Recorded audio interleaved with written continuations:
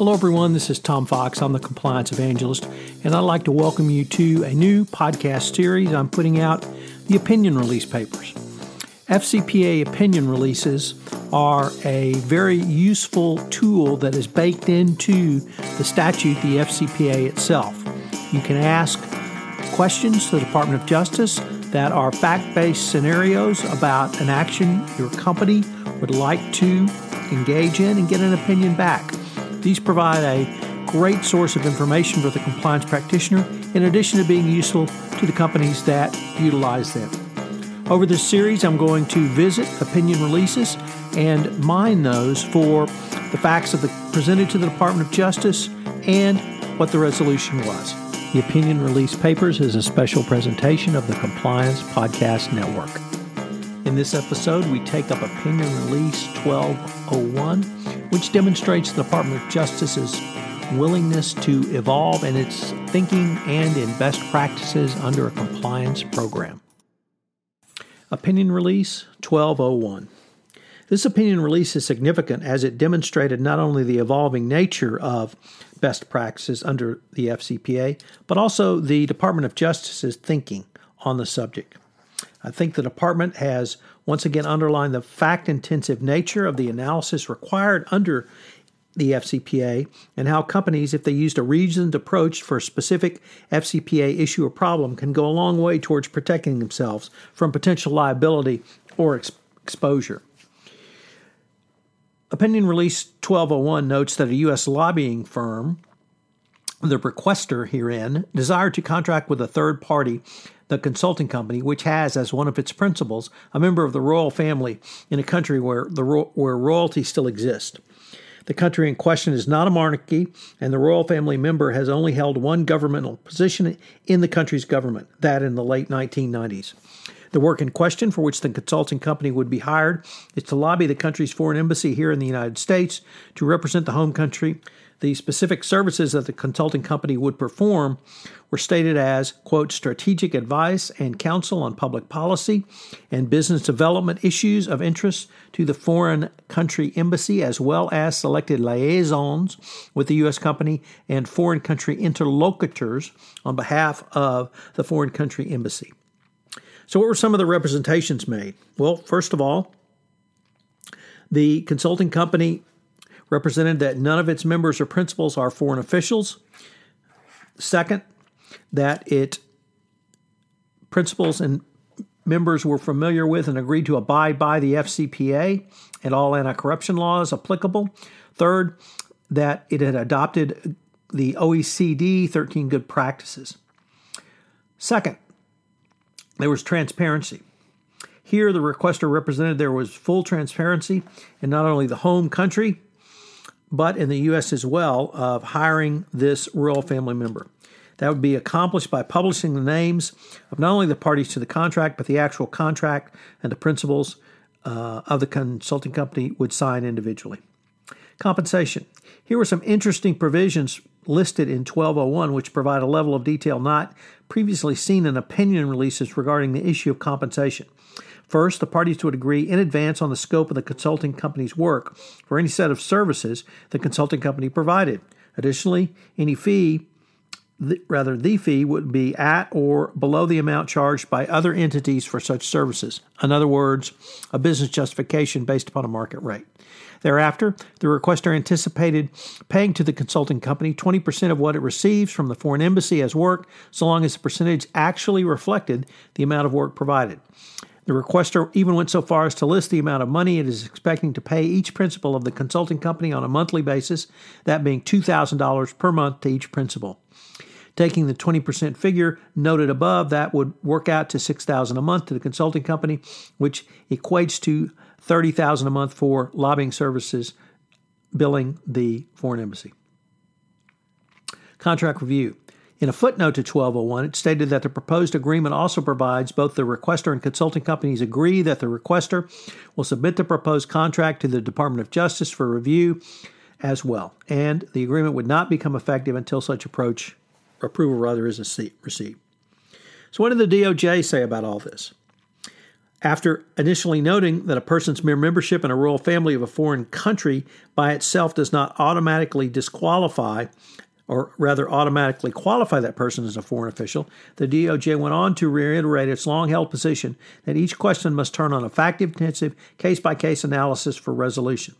The DOJ followed with a list of factors which should be considered, including the structure and distribution of power within a country's government. 2, the royal family's current and historical legal status and powers. 3, the individual position within the royal family and an individual's present and past positions within the government. 4, the mechanisms by which an individual could come to hold a position with governmental authority or responsibility. 5, the likelihood that an individual would come to hold such a position. 6, an individual's ability directly or indirectly to affect government decision-making. And the catch-all, and finally, ubiquitous numerous other factors. In addition to the above, the Department of Justice relied upon factors from the district courts, including those expressed in the U.S. versus Carson. The foreign state's characterization of its entity and employees, the foreign state's control over the entity, the purpose of the entity's activities, the entity's obligations and privileges under the state's foreign law, including whether the entity exercised certain exclusive or controlling power to administer its designated functions, the circumstances surrounding the entity's creation, the foreign state's extent of ownership, including the level of financial support. I should also add that this analysis should be supplemented by the 11th Circuit Court of Appeals decision in Esquenazi. Finally, the DOJ reviewed factors that set forth in opinion release 1003 for the following factors of whether a royal family member is a foreign government official. The 1003 factors included how much control or influence the individual has over the levers of government power, execution, administration, and finances, whether a foreign government characterizes an individual or entity as having governmental power, whether and under what circumstances an entity or an individual may act on behalf of or bind a foreign government. Based upon its analysis, the Department of Justice concluded that the royal family member does not presently qualify as a foreign official for the purposes of the FCPA. So what does all this mean?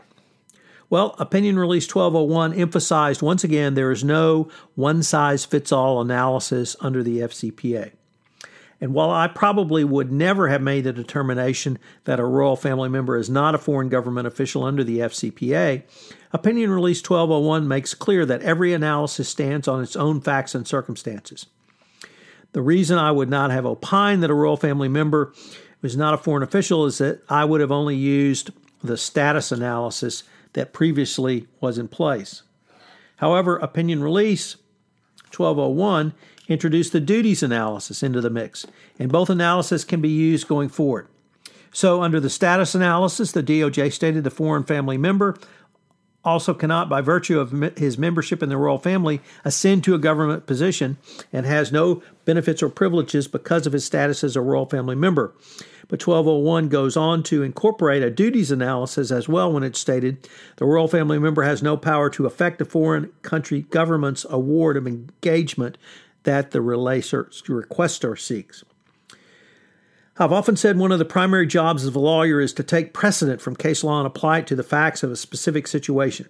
In the FCPA arena, there is a dearth of case law precedent, but in most cases, the DOJ has used two types of analysis of who a foreign government official is. It is not clear from 1201 if the requester or the DOJ analyzed the facts presented as using both of these tests, but whether they were lawyers representing the requester or DOJ, kudos to them for coming up with a new legal argument by combining both status and analysis duties. But it's equally important to the novel argument made, it is the use of the opinion release procedure itself. Recognizing that it took some 7 months to obtain an opinion release does not take away from the power of the procedure or the process. A lawyer faced with what I would have termed an intractable problem, that being a royal family member and the issue of a foreign governmental official under the FCPA. With some creativity in the legal argument and the use of the opinion release procedure, the requester was able to obtain a way forward which accomplished both its business goals and the goals of doing compliance in business with the FCPA. I believe the ultimate takeaway from Opinion Release 1201 is that the DOJ not only listens, but it considers all the facts. In other words, not only does the analysis change as facts evolve, but the final answer may change as well. And it does not necessarily mean that the new boss will be the same as the old boss, or you won't get fooled again into thinking there is absolutely positively no way to manage a potential FCPA issue. So one of your jobs as a lawyer or a compliance practitioner is to be creative, and Opinion Release 1201 shows you that there is a way to do so. The opinion release is also significant as it demonstrated not only the evolving nature of best practices, but also the Department of Justice's thinking about this. I think the DOJ has underlined once again the fact-intensive nature of its analysis and under the FCPA, and how companies, if they use a reasoned approach for a specific FCPA issue or problem, can go a long way towards protecting themselves from FCPA liability. This is Tom Fox again. I hope you've enjoyed this Opinion Release Papers episode, and I hope you'll join me again for another episode when we take a data mining into the opinion releases from the Department of Justice around the Foreign Corrupt Practices Act. The Opinion Release Papers is a special presentation in the Compliance Podcast Network.